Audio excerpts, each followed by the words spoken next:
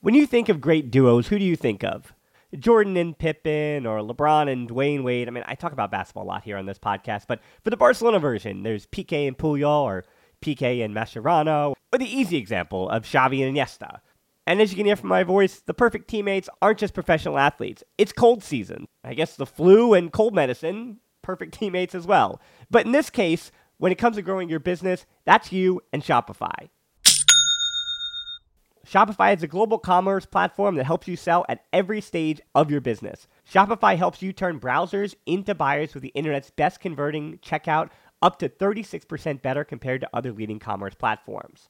To be honest, I've been doing this show long enough, and as I mentioned, it's cold and flu season. You hear it in my voice, especially during the holiday season. So whenever it comes to this business, anything that I can set up and kind of have working in the background that I know and can trust is just plugging along without my attention. Those are the things that I really value at this point. So when my brain is foggy and all I can do is manage to turn on the microphone, talk to the guest, or just talk to myself and get out a piece of content, everything else, having that all automated or working in the background, that's been important to keeping me sane. And that's the thing about something like Shopify. What I do love about Shopify is how no matter how big you want to grow, Shopify gives you everything you need to take control and take your business to the next level. So no matter how big or small, how good of a month or how bad of a month, things are just the same working in the background.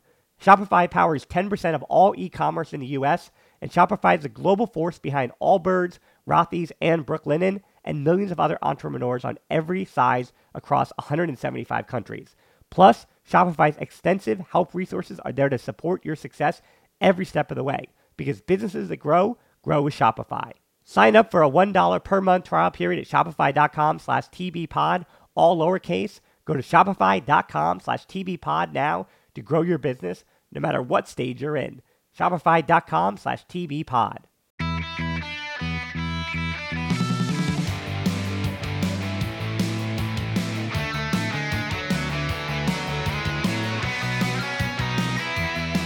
Welcome to episode 418 of the Barcelona Podcast, brought to you by the Blue Wire Podcast Network. I'm Dan Hilton, and he's Rafa Aldamui. And Rafa, we've got two main things on the menu with a little bit of an appetizer in between.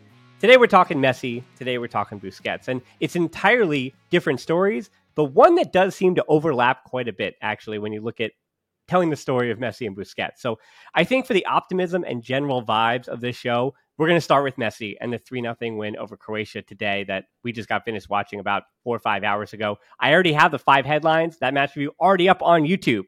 Believe it or not, I actually got to the work and did it right away. So it's actually already on the internet by the time you hear this. So check that out or hear some of it here because, again, I have the numbers that are just too good not to say twice. But yeah, I would say starting with Messi makes a little more sense because of the vibes.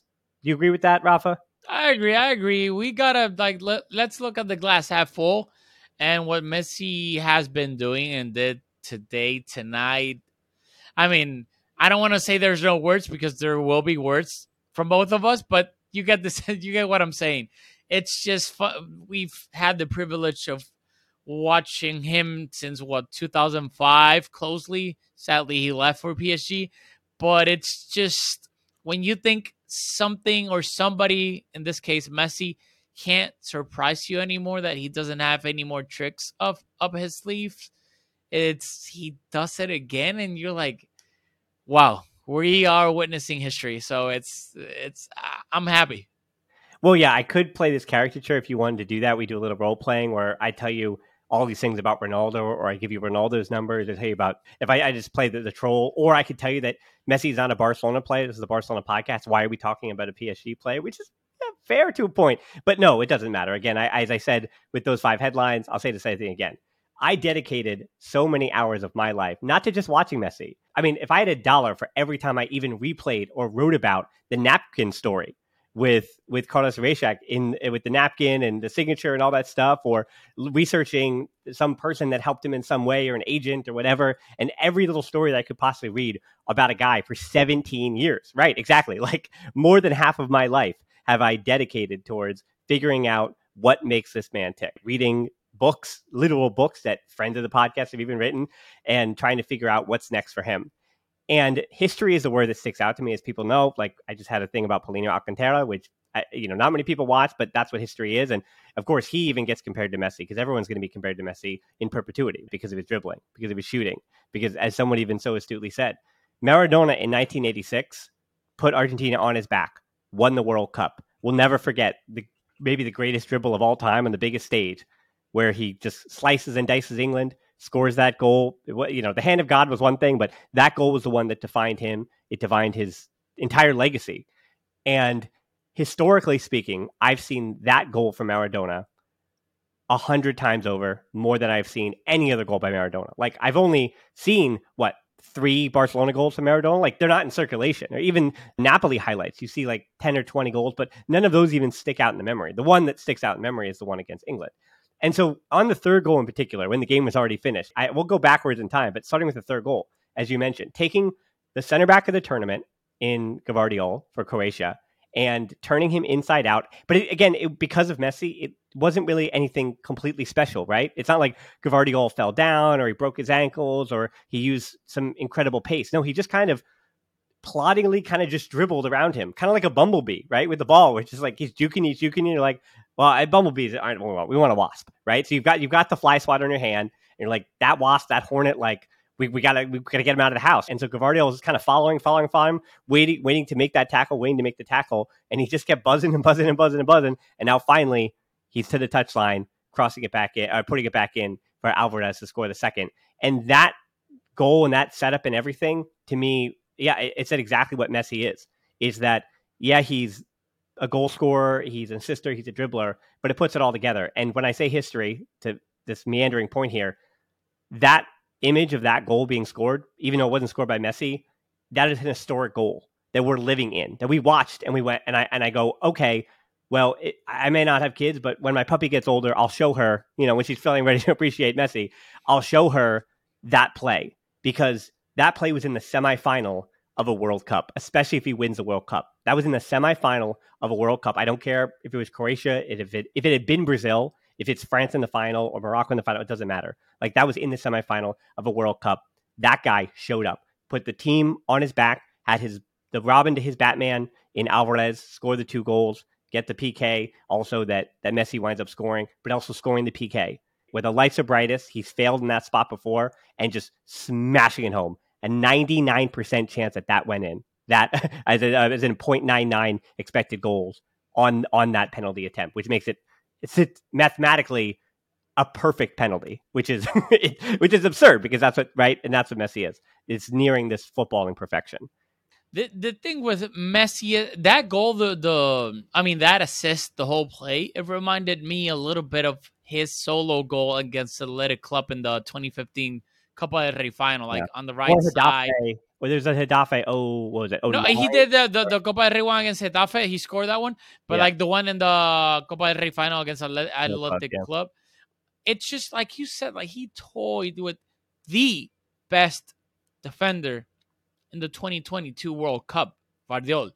Like, it wasn't somebody, it wasn't a C- defender. It was the best defender in the whole tournament. And the way he did it, it wasn't by pure speed, because obviously Messi's 35. He's not Messi, the number 19, the speedy dribbler. He's not that.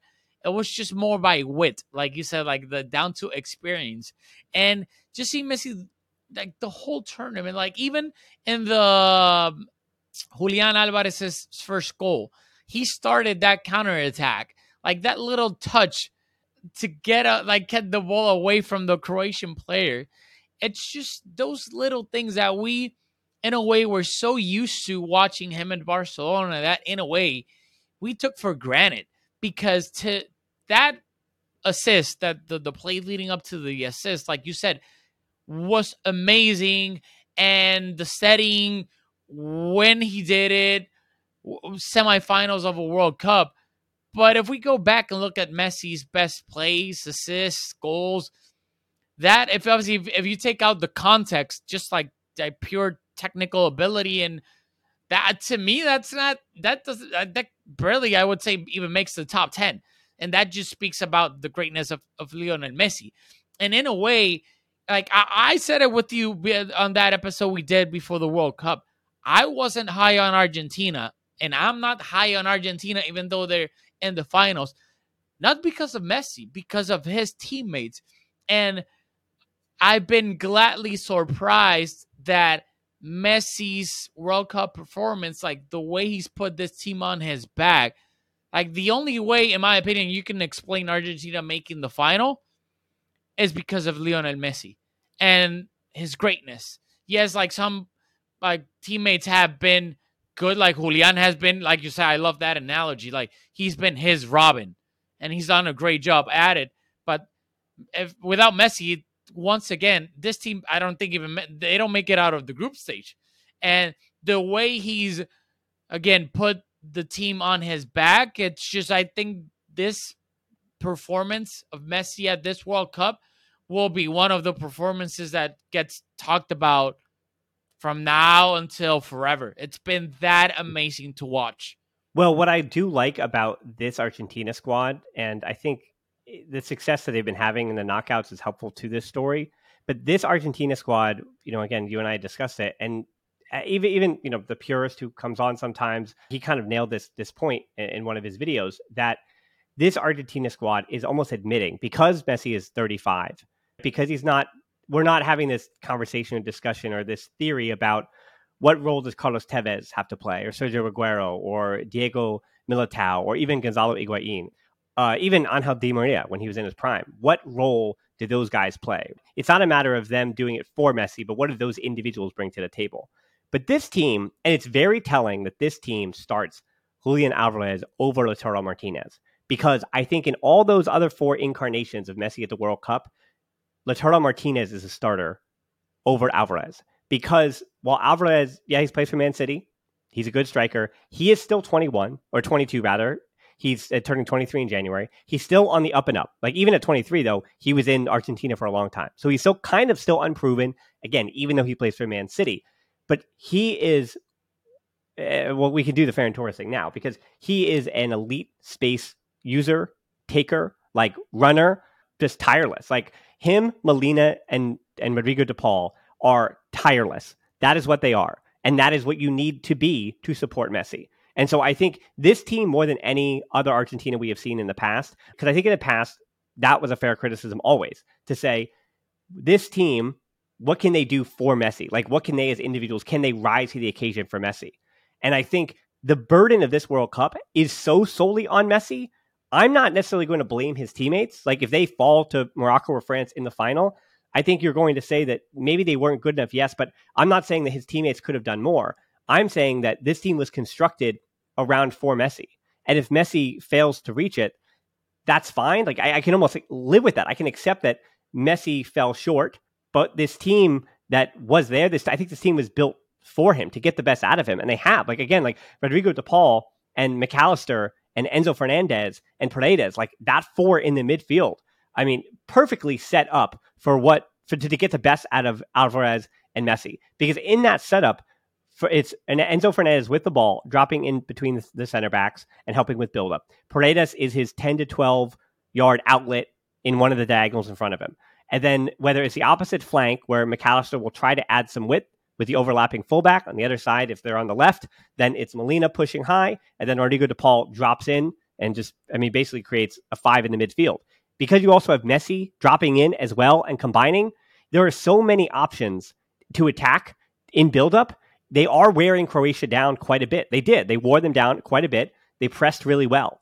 Between Alvarez, de Paul, Molina, you are actually talking about elite pressers. Like, are there things Molina doesn't do? Are you afraid of him in 1v1 situation against Mbappe? Of course you are. Like, of course, if it's Mbappe. Of course. Like, because he is not necessarily a top-tier 1v1 defender. But, I mean, I said this in the match review, that Atletico Madrid, and as much as we hate to admit it, Diego Simeone's fingerprints are all over that Argentina side. Because that is a side that has 1.5 really, really, magnanimous attacking talents who are able to, use creativity and bring something out of it anyway. That's why so many people are asking for Di Maria to play more, because you're like, where's more creativity come from Argentina? Because it's not.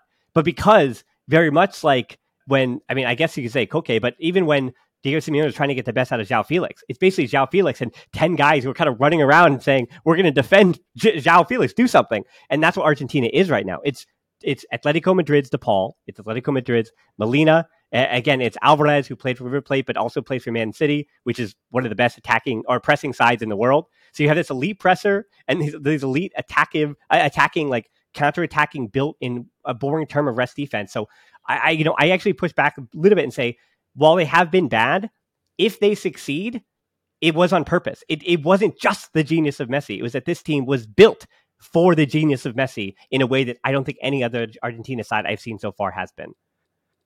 When you think of great duos, who do you think of? Jordan and Pippen, or LeBron and Dwayne Wade? I mean, I talk about basketball a lot here on this podcast, but for the Barcelona version, there's Piqué and Puyol, or Piqué and Mascherano, or the easy example of Xavi and Iniesta. And as you can hear from my voice, the perfect teammates aren't just professional athletes. It's cold season. I guess the flu and cold medicine, perfect teammates as well. But in this case, when it comes to growing your business, that's you and Shopify. Shopify is a global commerce platform that helps you sell at every stage of your business. Shopify helps you turn browsers into buyers with the internet's best converting checkout, up to 36% better compared to other leading commerce platforms. To be honest, I've been doing this show long enough, and as I mentioned, it's cold and flu season. You hear it in my voice, especially during the holiday season. So whenever it comes to this business, anything that I can set up and kind of have working in the background that I know and can trust is just plugging along without my attention. Those are the things that I really value at this point. So when my brain is foggy and all I can do is manage to turn on the microphone, talk to the guest, or just talk to myself and get out a piece of content, everything else, having that all automated or working in the background, that's been important to keeping me sane. And that's the thing about something like Shopify. What I do love about Shopify is how no matter how big you want to grow, Shopify gives you everything you need to take control and take your business to the next level. So no matter how big or small, how good of a month or how bad of a month, things are just the same working in the background.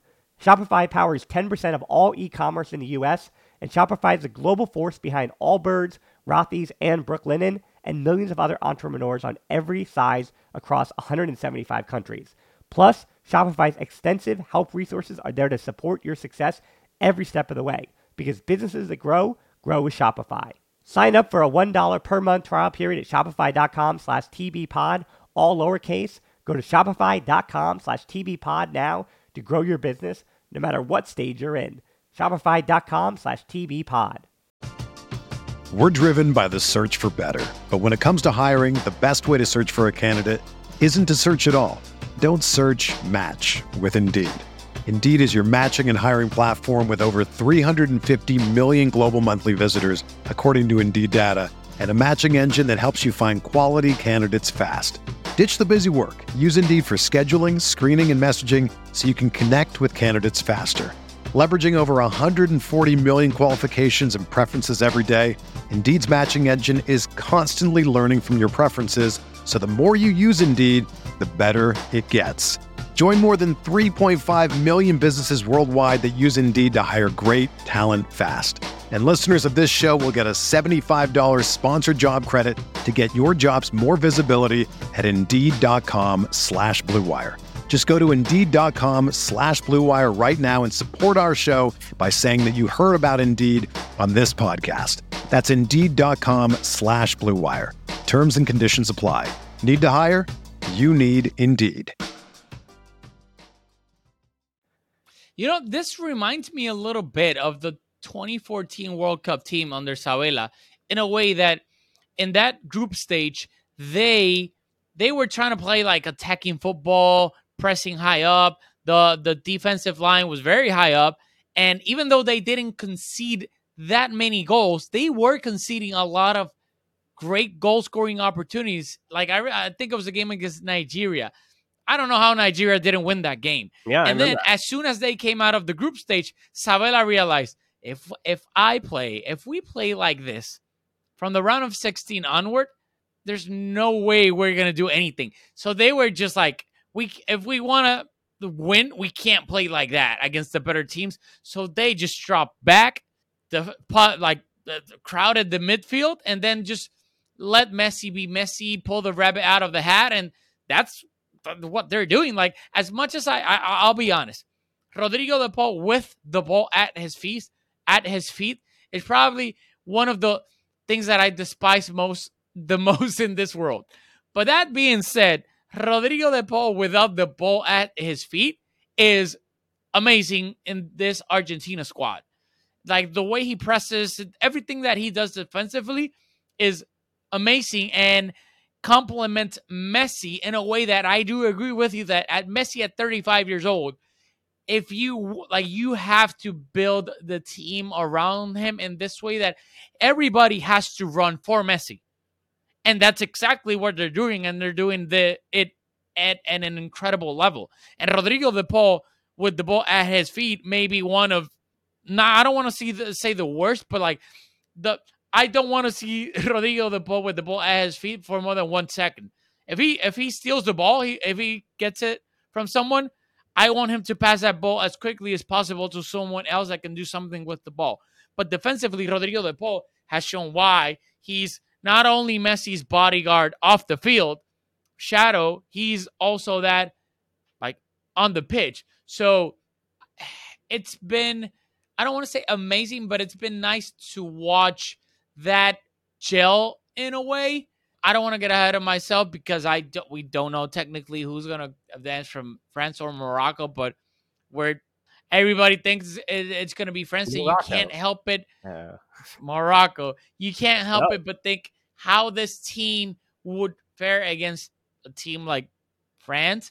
But what they've done so far, I think it's been smart, especially Scaloni, the way that I don't think he's repeated the same 11 throughout the entire tournament. And the way they went against the Netherlands, they played also with 3 at the back. Like Lisandro started that game. Mm-hmm. Well, 3 at the back. It was basically 5 at the back because the wing backs are like right backs and left backs. But the way they've been able to, like today, like Croatia had more possession than them. I think the Netherlands also had it. So they've been smart about it in a small tournament like the World Cup. It's just 26, 7 games. So you got to be smart in a way. And I think Scaloni has done that to perfection, knowing the team he has and the Messi that he has at this stage of his career. Yeah, I mean, I've covered NCAA tournaments before, and that's what this Argentina team feels like, right? And I know it seems like on the outside looking in really trite. And I wonder if also going all the way to Qatar is something different where there's a little less fanfare than, let's say, outside influence that there would have been if they were in Argentina for the World Cup or in Brazil or even in Mexico or again, in one of those European countries where the outside influences are kind of taking effect. But, they're in Qatar and they're pretty isolated. The players, I know their families are there, but as far as like their outside world, like Qatar is kind of just a different field than what a lot of these players are used to. So I'm thinking that, again, speaking of like culture and things like that, like I know chemistry and blah, blah, blah, blah, blah or something, but once they lost to Saudi Arabia, got punched in the mouth, very much like Spain. Remember, Spain in 2010 lost to Switzerland in the first game. And then I want to say something real quick, hopefully knock on wood. But after that game, like everybody was like, wow, Spain also lost their first game and they went on to win the finals. And like the rest of the world was like, yeah, but that's not going to happen. Like, I know you're saying that to comfort yourself and look at the glass half full, but that's not happening. And now it could happen. So I just find it's so funny how. I mean, you know me. I'm more happy when I'm right than I am when even Messi wins. I have my priorities. But so the last thing to note about that, we don't really have to touch Modric. I mean, great player. Respect him a ton. Can't stand him. Glad he's gone. But also, we respect him 1,000%. Modric is a legend of the game. Truly, I hope he does not get lost in this era of great players. So I think as a Barca fan, sure, we don't need to talk about him, but as a fan of the Liga and as a fan of Spanish football, Modric is going to be a name for a long time. I won't let people forget for sure. Anyway, the player that probably won't be playing Spanish football, with a sad transition there, is because Benfica have a 120 million euro release clause, and Benfica never need to sell. So they're going to be charging at least 70, I'd say 65 to 70 was my guess, because looking at how much Tchouaméni went to Real Madrid for Enzo Fernandez, who over the course of this tournament, I regardless of the final, I won't have a different opinion. I know it's a small sample size in the tournament. I saw him a little bit for Benfica, and I was more underwhelmed for Benfica. But as he has Messi and Julian Alvarez, and the players around him have been for Argentina arguably a little bit better. Now, I know Gonzalo Ramos is in front of him for Portugal, but he doesn't really play those long balls through the middle where he would connect with a Ramos, especially in the Portuguese league. They defend quite a bit against like the Benfica, so that he is playing against five at the back quite a bit in the Portuguese league. So I don't see a lot of stuff over the top, and he's not really doing that either. That's why early in the tournament I compared him more to Frankie de Jong than I did to Busquets, because that's kind of what the pivot that he looks like. He's a runner. He dribbles into space. He can score the occasional goal. The long balls he is spraying, though, that I want to say is more Busquetsy than it is de Jongy, would be the ones to the diagonals. And as he's gone through the knockout, and I think he is throughout this tournament too, building in confidence. So he's looked better and better, I think, Enzo Fernandez has. He had a few moments against Netherlands where you went, oh boy, but again, that game was also complete havoc, right? So there were bad moments and good moments for everybody in that game. And so I've been so impressed by Enzo Fernandez. My questions for his size or whatever, where I said, oh, could he really be a single pivot for Barcelona, or could he can't handle this task? I come out of this tournament, I think of any other player that I can think of having his stock raised the most for me. I think he is fully capable. I would say Barcelona, if he was even in any way gettable next summer, if there's a player they go and get, that's the player you go and get. I mean, no offense. Like I know there are right backs, but I mean, yeah, if you spend 15 million euros on Arnau Martinez, you renew Sergio Roberto for 10 cents, and then you kind of just hope throw caution to the wind that Arnau Martinez really can be the guy, right? You spend 15 million euros there, and then you do go 65, go hard after Enzo Fernandez, and you say, okay, that's all we can afford for FFP. Let's call it a wrap. Like if that's the money they have, let's say they have 80 million euros for some reason due to salary, they don't renew. Well, we'll do Busquets in a second, but let's whether they do or not. But whether or not they get their wage structure and their salary structure and their FFP and their 1-to-1 to a point where they could get him. My concern though is at 120 million euros. I can't imagine that Barcelona would get him. And my question then for you would be, even if they could, has he impressed you enough in this tournament for you to believe that you could say, hey, this is going to be the guy. This is the pivot. The thing is, I personally hate valuing players during the World Cup because I firmly believe there's some people that give the World Cup like a high standard because of like the importance and whatnot. And yes, to a certain point, that's true. But also, it's just such a short sample that obviously, if you have a great World Cup and I've seen an amount of work from you before, then of course, like Mbappe, like he's been amazing for the past 4 years and he's having an incredible World Cup, then yeah. But if I haven't seen that from you before, and all of a sudden you have the best 4 to 7 games of your life, like James Rodriguez at the 2014 World Cup. Yeah, he was really good at Porto and whatnot, but nobody before the World Cup was talking about, oh, we need to spend this crazy amount on James. He had the best games of his career. He was simply amazing. Then he ended up at Madrid for 80-something million euros. So to me, that's the thing. It's not to say that Enzo isn't having a great tournament. I do agree with you. Basically everything you said about Enzo in this World Cup. But to me, to spend, knowing the limitations that we have right now, that we don't know if we're going to be able to comply with the 1-to-1 rule and whatnot, and all the financial fair play problem that we're having with the league, Tebas and whatnot, to me, spending 60 or 70 on Enzo is, to me, that's very risky. Well, I mean, again, we're almost kind of transitioning to the Busquets thing. I don't want to do that just yet, but I mean, you're really talking, the number is 60 or 70 for Zubamendi for Real Sociedad. You're talking 45 for Ruben Neves, who, again, based on what he's done for Wolves this season or for what he's done for Portugal, 45 for him, yeah, it doesn't make anybody excited. So what I keep saying about the pivot thing is the same thing about like the fullback market. Like when people like disparage Dest, where it's like, there are only so many options. And at some point, you are going to have to bite the bullet a little bit. And if I'm going to bite the bullet, and I think what your argument is saying says a lot about, no disrespect to Amrabat for Fiorentina, but we've seen Amrabat, right? He's 26 years old. We've seen him around. He played for Watford. We saw him at Watford. We've seen him for Fiorentina. And we kind of know who he is. And in that Morocco system, where he has these elite fullbacks and these elite wingers to spray those long balls to, those diagonals to, once his teammates are not Hakimi and Mazraoui and Ziyech, then it doesn't really work so much anymore for him. Like he can't do that on his own. And then Fiorentina have good players. They have decent players. But even with that step up, like Morocco's system is built perfectly to not expose what Amrabat doesn't give you. So that's an example of a player where I would not say go out and break the bank for him. Like he seems like a cheap option, but obviously Fiorentina are going to slap the biggest price tag on him that they can. But yeah, he's a player in his prime that I think is still a backup, right? At a big club, if you will. He's still just a backup player. But again, because Enzo was 21 years old, because again, his metrics even at Benfica, I've told you he's in the short list of those players, those under 24 pivots who you have to take a hard look at. What I'm saying is my belief and my bias. I'm saying, hey, was I overrating this kid?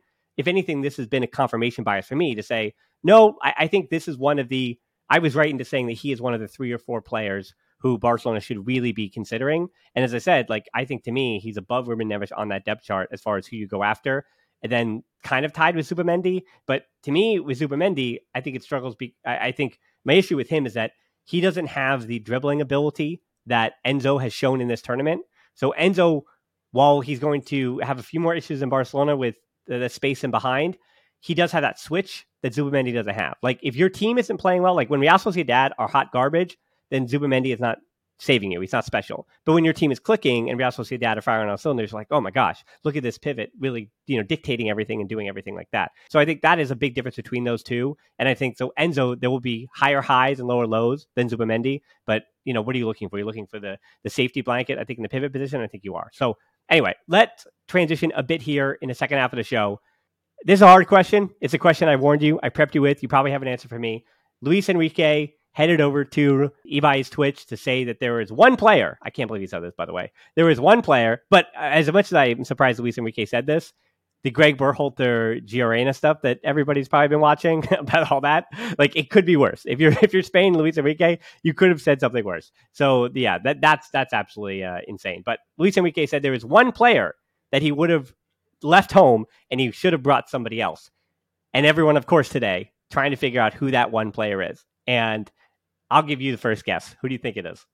I think it's my boy. I think it's Ansu. I think it's Ansu. I was surprised. I watched the whole Twitch stream yesterday. It did. I agree with you. It did surprise me that Luis Enrique even admitted that, because when you admit that, you leave that open for everybody to take a stab at it and try and guess who that player is. Obviously, he didn't say, so it did kind of surprise me, because at the end of the day, let's say if it indeed was Ansu, which we don't know, then what do you have to gain from it? Because that was your decision, and you can't change it. What were you gonna bring? Borja Iglesias, Iago Aspas? I don't know. It's just like it doesn't serve well to anybody. And Luis Enrique has never, like, in a way, so far that I know, like he hasn't been prone to be Mourinho-esque to throw players under the bus that way. So to me, it's like, if you're not, like, obviously I didn't want him to say a name, but if you're not even going to say a name, then why say that? Because now it's like open season for the Sharks and the media. Yeah. We're talking about it here as well. So it's like, it did surprise me. But if I would have to take, like some people were also saying Guillamon. If you look at it, he took what? Laporte, like center backs. He took Laporte, he took Eric Garcia. Guillamon, I know Guillamon also plays in the midfield and whatnot, but let's say let's count him as a center back for all purposes.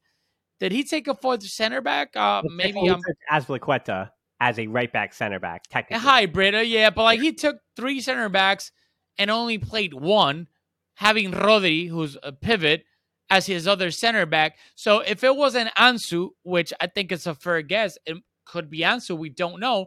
The other thing that kind of made sense for me in a way was one of the center backs, like either like Eddie, but in a way, I don't think it was Eric, because he's had Eric before. That's it. So that was my argument for Eric. I think it, like, maybe, like, if I had to take a guess, I would say maybe Guillamon. Like, it was either Ansu or Guillamon. So it's like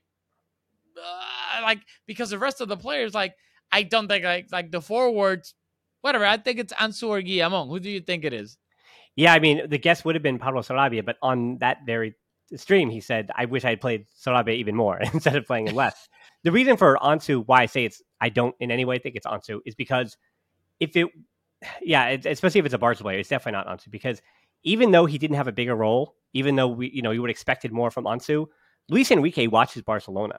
He knew exactly what he was getting from Ansu. If anything, we've heard it before. Luis Enrique was in almost constant contact with Ansu and his people about his fitness, about the state of his confidence, about everything that was going on. A month before the World Cup, Luis Enrique came out in one of those interviews and said, yeah, I really want to give all my faith and everything to Ansu and say, hey, you're working your way back. It's going to take some time, but we have total faith in him, yada, yada, yada. And that's why I don't think it's Ansu. I think Luis Enrique had a full understanding that Ansu is right now who he's been for Barca, which is hopefully capable of something else in the future, but not exactly where he's not the superstar, the star that we initially thought he might be, but he might be working his way back to that moment. And he brought him on the field in exactly the right moment when you would have played Ansu in this tournament based on what he'd been for Barca. It's that, hey, this guy can do something here. He could have some kind of moment, and then we're going to roll the dice on Ansu. And that's what Ansu was. He was a roll the dice. And I don't think that Luis Enrique pulls that back and says, I'm not going to roll the dice again the same way. I think he knew exactly what he was getting there.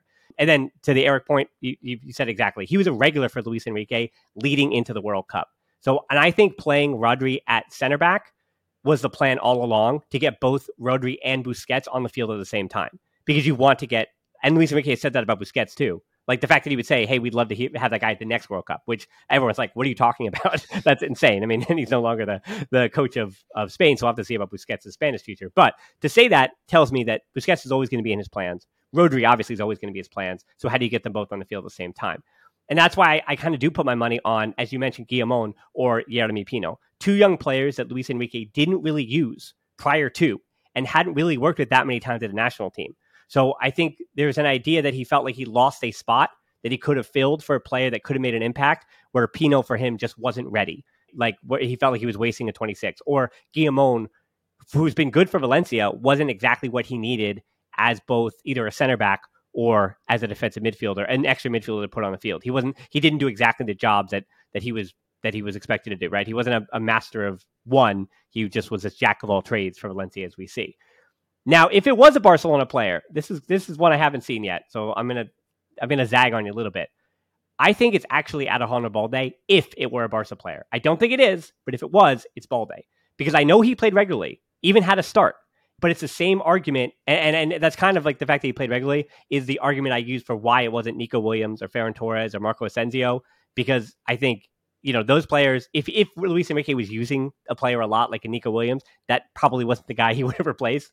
But the fact that Luis Enrique would have selected another left back if Gaia didn't get hurt, and he was kind of like, oh, I had to rush to make this decision, and Balde wasn't really, maybe I should have gone with Alex Moreno or another left back to throw in here instead of Balde because of those two blunders. Like maybe this player who I saw for Barca wasn't ready for this moment. He wasn't ready for international football, because a reminder, he made his Spain debut in that first match. Like this was it. Like he had never played under Luis Enrique. And so this is the first time he really got to see him and work with him.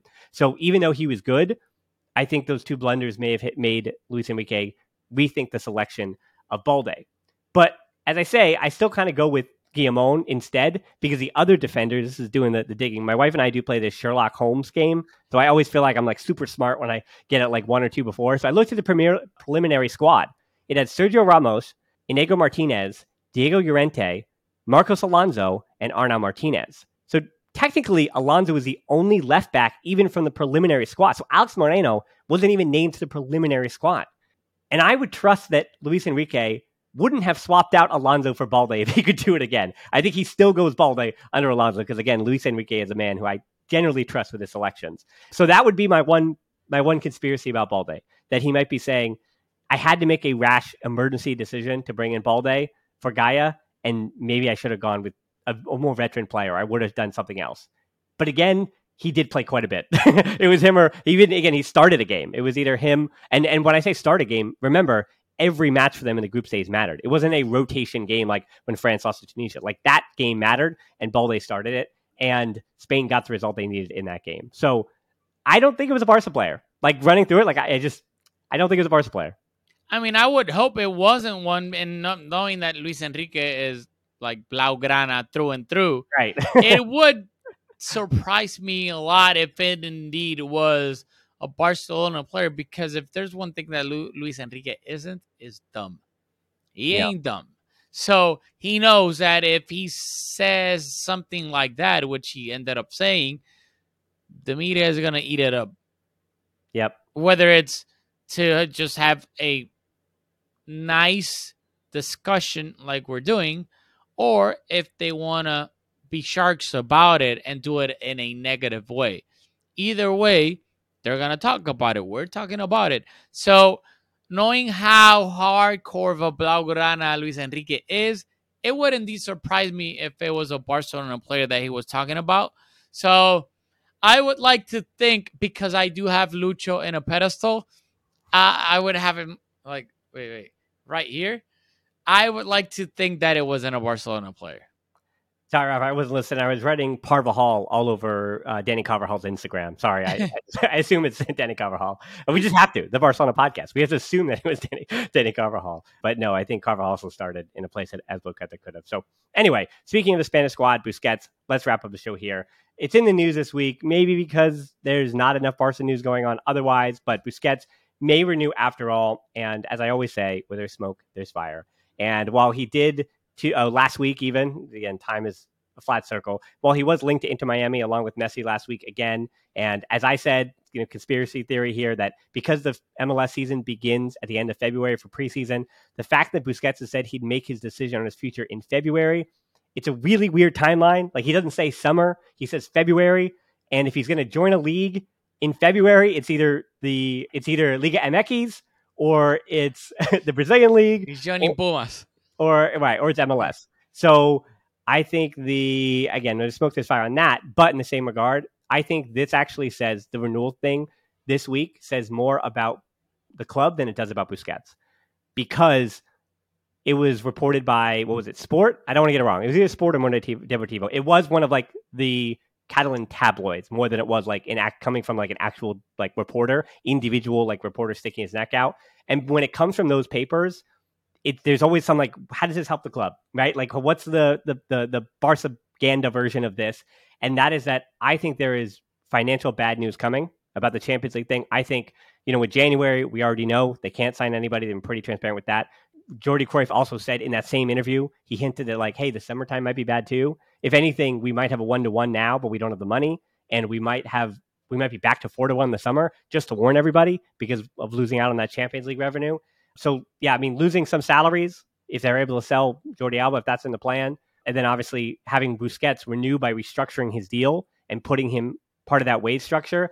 I think they believe that having Busquets, it's not about him on the field. I think this is just like clearly like behind the scenes, having him on a number that is palatable is going to be much, much, much cheaper in theory. Like, think about how much he makes now. That player is not cheaper, but having him on a much cheaper restructured deal and kicking the can down the road at that spot is something that the club, I think, is saying we might have to do this and we might have to bite this bullet. So by having that story come out in Sport or Mundo Deportivo now, they're kind of judging and saying to everybody, hey, we warned you about this, even though we didn't, right? Even though the tabloids did, we just want to make this idea palatable for you in your head that Busquets is returning. So don't riot. Don't get your white handkerchiefs out because Busquets is back.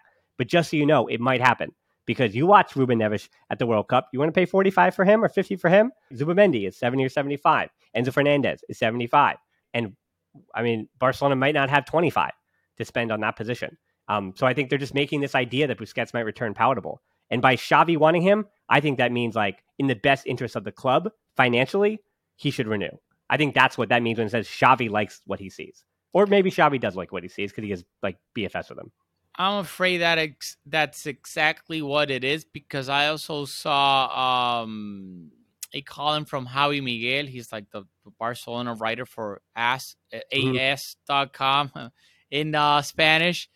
And he said that Sergi Roberto and Araujo are the quote-unquote winner signings for Xavi at that right back spot, meaning that Barcelona don't have money to go after because of not because they don't necessarily have 10-50 million for like whoever it might be, but because of the financial fair play rules. and how apparently Tebas made them even stricter, right, in recent weeks. So I saw that, and then I saw the Busquets rumor a few days after that, saying that they were like obviously the renewal rumors.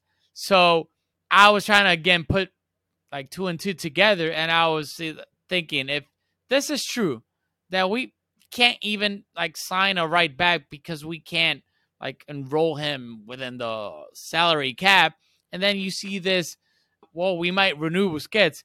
Like the only reason that might make any sense whatsoever would be financial reasons because of fair play, and fair play during the summer we would have to go back to like 1-4 rule and whatnot. So we're not going to be able to sign whoever that may be, Enzo, Ruben, Subimendi, whoever that may be. So it worries me in a way that it is because of that only. Then thinking, well, we're going to have to like go to the free transfer market again, like we did with like Memphis, Kun Agüero, Eric, and whatnot. We're gonna have to start looking at what, like Kante. It is, yeah, N'Golo Kante. Yep, that's the name. So Again, like that's a name that keeps popping up in a way that on a free. Yep, it's that one. and I'm afraid that sadly next summer we're not going to be talking about, oh, we might be able to sign this guy for 20, 30. Obviously, I'm not even talking about 40, 50 like the Rafinhas that we did right now. We're going to be talking about who is coming on a free transfer, who ended their contracts with this club. See, N'Golo Kante is the name that's like sounding a lot for that defensive midfielder spot. And it's where like what, where it's still December, early, like mid-December 2022. Like we are gonna have to come to gripes with it, like during like in a 6-month span, during like come June, July, when the big boys start talking about Endrick, Bellingham, and whatnot. We're gonna have to talk about Conte and the free transfers. Yeah, I think that again, when the frustration came from crashing on the Champions League, of course that's frustrating. But the sadder part of that was, the receipt for this is not going to become due for a few months. And I think the club is trying to find ways to make it palatable. And it has been really telling that Jordi Cruyff in the last few weeks now he's officially in the role. He's been a bit more outspoken and a bit more of a front-facing figure than Laporta has, because I think Laporta is starting to recognize that his way of distributing this information is a little bit bombastic, where he makes promises, like the Messi promise, right? Like he makes promises, and as a politician, you have to come good on some of your promises, and you can't fail all of them. So I think by having Jordi Cruyff be a bit more honest with everybody, I think for Laporta, it's all about optimism. Again, he's the politician, he's the president, and he's the one who hired the man in the job, and the man in the job is Cruyff, right? Who could lose his job if he does it poorly, as opposed to, yes, for Laporta to lose his job, he has to be voted out, right? Through like political means, through democracy. So kind of putting this on Jordi Cruyff makes it a bit more palatable. And again, remember, Cruyff also still has quite a lot of name cachet in that area and with Culés and with supporters. So I think as far as the Barca stuff, I totally understand why Culés are really, really frustrated, why they're tuned out right now, why the World Cup, even for them, especially if you feel like Messi went to PSG, so I'm out. Like, I understand how the World Cup, even, it's like, what am I watching? Is this enjoyable? Like, everything's a guitar. Like, it feels terrible. Like, I might have this on another show with somebody else. I might do this again. So as I end this here, but Grant Wall passing away at the World Cup, like, to me, it's unfortunately, like, I'm hoping I remember this World Cup as the one that Messi won. I'm always, of course, going to remember this as the one that Grant Wall passed away, the soccer journalist, again, for those who aren't in the U.S. And my little story about him, like, the one thing you keep seeing on social media everywhere is that he took time for everybody. And he took time for me. Like in 2014, I met him at a World Cup conference locally. Like, I got a ticket through a professor. It was like an academic conference. Pele was given an honorary doctorate and all that stuff. So the whole thing was about like seeing Pele. But Grant Wall was on like 3 or 4 panels that I kept going to. And after the 4th one, he came up to me and was like, "Hey, I keep seeing your face at all these panels. Like, what are you?" And at that point, I was like 23, 24 years old, just coming up as a journalist.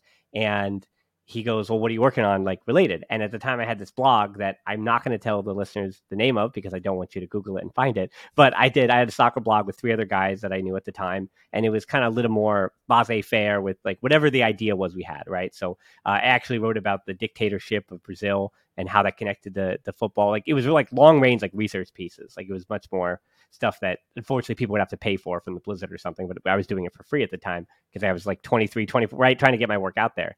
And he gave me his business card and he said, hey, keep doing that, but also keep doing things. Like keep putting stuff out, keep working on stuff, and like hit me up and let me know. So after I wrote something about Hungary, which I've used now on the show quite a bit. I talked about the Hungarian team and the connections and all that stuff and the Hungarian Revolution. And I sent that to him and he gave me feedback and went back and forth for, a few months on that piece and then some other things. And as far as when I even started working for the podcast, for Barca Blog back in 2014, 15, got in touch with Frances. And one time he just had sent, like I had sent him an email about like, oh, hey, I'm doing this now. And he said, that's great. Right. And that's all he said. But, Grant Wall, as I said, made time for me.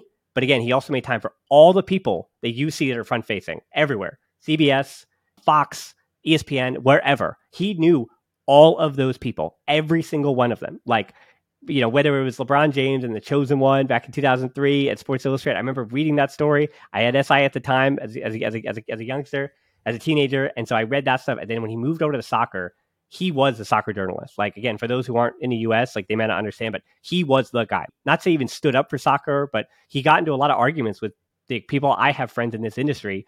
He got into arguments with them because he was so devout with standing up for the Women's World Cup, standing up for things to a point where it almost seemed like almost bothersome, right? Like that he was so devout to what he believed that he was always willing to ruffle feathers and upset people, like especially like on the MLS side where he would like really be critical of the league in ways that just kind of like, it's difficult to accept that criticism, right, at times.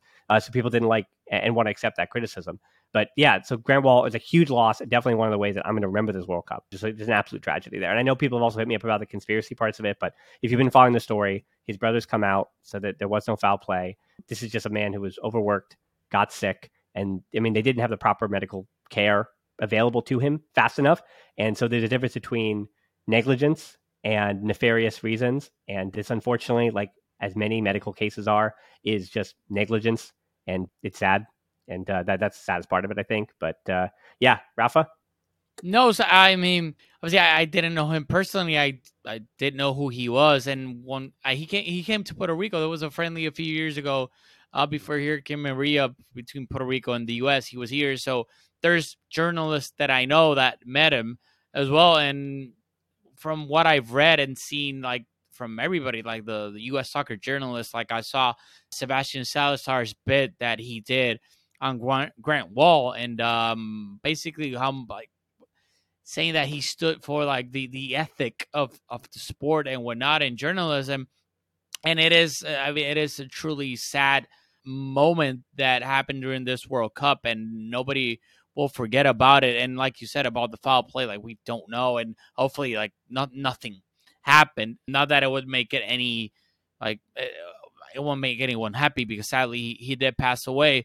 But it was nice seeing the like so many heartfelt stories about people that knew him, like you, like just right now, also adding to that, saying that how much, because to me, that's something that I personally value, especially people that are in media and in a way are famous. They're famous. It is what it is. They're famous. They're influencers.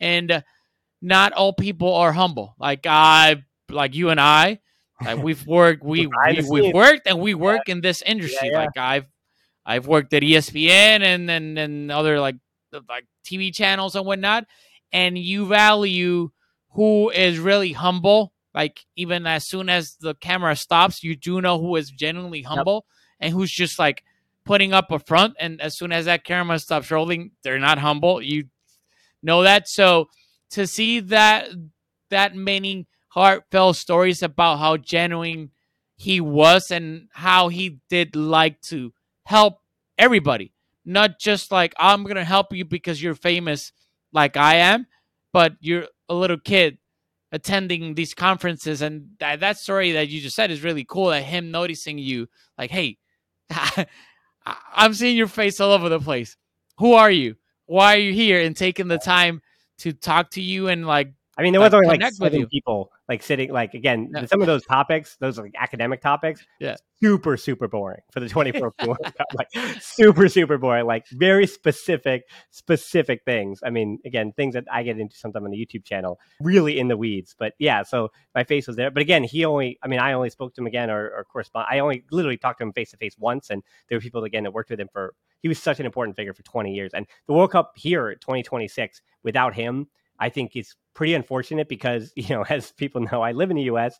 I love the U.S., but also the U.S. has like dramatic flaws that I think always kind of need to be spoken about and exposed. So I really hope that while I can't expect the big cable networks to do their criticisms and the due diligence, I know that Grant Wall would have, and I do hope that some people fill that space, fill that vacuum and say, hey, U.S., great, I'm glad. Let's wave our American flags. Let's wave the Mexican flags. Let's wave Canadian flags. But there are negative things that happen because of the World Cup. And it may not be as front-facing as migrant workers are dying like a guitar, which is like really easy to be like, that's the problem, or this is like one of many problems. But the U.S. is going to have its own problems that I hope, journalists are brave enough to be critical of. Again, like it was something that, again, with you and I've trained myself in other skills where I didn't have to be a front-facing, brave journalist, right? Like that's what I studied to be. That's what I tried to be for a few years. And I was like, no, I'm going to learn how to click on the computer and learn how to make things pretty and edit and things like that. And, and then find my own voice in that way. So yes, surely it's a voice and it's a written, I mean, again, the number of awful student blogs he must have read through the years is just incredible. Like I am not a great writer, as people know from my Barca blog work, I'm not a great writer, but good enough. And I know that he read some utter trash around the internets here. So yeah, huge loss there for him. And, as you said, I just want to pantomime too, Rafa, that in this industry, I know not toot my own horn, but whenever I do on-air stuff or work out in the broadcast in the field, I make sure I learn the first name of every single producer, of every camera person behind the scenes, like of the crew that I work with. Like I always want to figure out, like maybe I don't have time for a conversation. I usually don't. Like I'm working on my stuff. I have my prep work. I have to get on the air. And so I'm just thinking about what I'm thinking about. But at least I try to introduce myself, say who I am, hello to you, because I'm nobody. Still, I'm nobody. That's why it's easy for me to do that. But if I ever did become somebody, I want to be that somebody who makes sure that everybody's a somebody. Because again, you and I have worked in this business enough where we've seen too many people, again, I don't have specific names, but just there are too many people who, when through my experiences I've worked through, that are just like, oh, they don't, especially the ones who don't care about soccer, because they don't know who I am and they don't think that there's value to what I do. So for those people, they're like, this guy is nothing to me. Even if he's like something in soccer, like I don't care about this. This kid is whatever. This guy, I mean, I'm in my 30s. So it's like this guy or whatever. He still calls me a kid, but this guy is whatever. So anyway, it's a weird way. No easy way to end it, but kind of going full circle here on the Messi stuff. Like I'm excited for the Messi stuff. That is another way I want to remember this World Cup with Messi win. But as you said, France, they look like the favorites right now. If you and I, we're not betting people, but if we were, I think we both are going France there. So yeah, is that what you got? France of Argentina in the final? I mean, I'm going to put you on blast. I do. I mean, I have France. I've had France from the get-go as my World Cup winner, so I'm not going to change it. But I got to be honest with you and everybody that's watching this episode. There, like I don't like to be wrong. I do like to be right 99% of the time. But if there's one of those instances where I would love to be wrong, it's this one. I would. Like I told you off camera, but like I'll even say it like online. I've been mad at Messi since the 2020 summer. So I've been pretty critical of it because I do think that I think I feel like he led me as a Barcelona fan down in a way, the way he handled everything. But that way it's like when you love somebody that when they do something that you think wasn't right, it hurts you. It hurts you more than somebody else had done it. But I still love the guy. Like obviously, it's the best. He's the best player I've ever seen. He's given me so many fond memories. And to me, like even if you take that out, I mean, it just wouldn't be fair. And I know life isn't fair. And if he faces France in the World Cup, the odds are that the outcome won't be fair. Sadly. But the best player of our generation and arguably top three, like I'm not going to get into that argument whether you think it's Maradona, Pelé, or Messi, wherever you want to put him.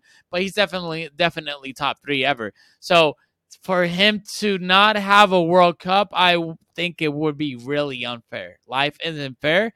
but I do think it would be unfair. So my heart says Messi, Argentina. My betting brain says France and Mbappe and Griezmann and Dembele and Tchouaméni, Koundé, Theo, and everybody else.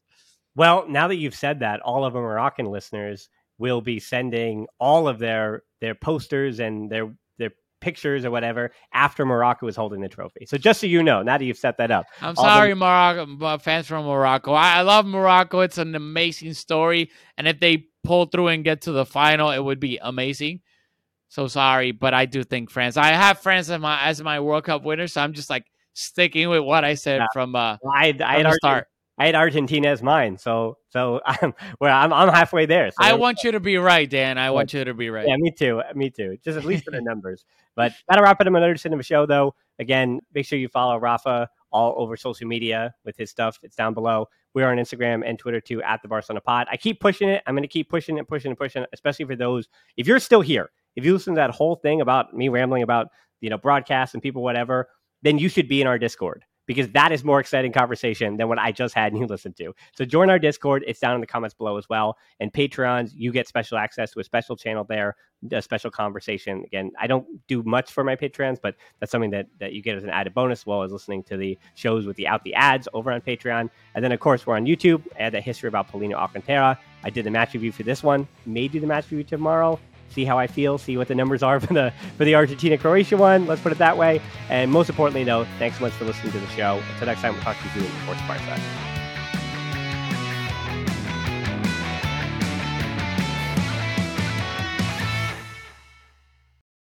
For the ones who work hard to ensure their crew can always go the extra mile, and the ones who get in early so everyone can go home on time, there's Grainger, offering professional-grade supplies backed by product experts, so you can quickly and easily find what you need. Plus, you can count on access to a committed team ready to go the extra mile for you. Call, click Grainger.com, or just stop by. Grainger, for the ones who get it done.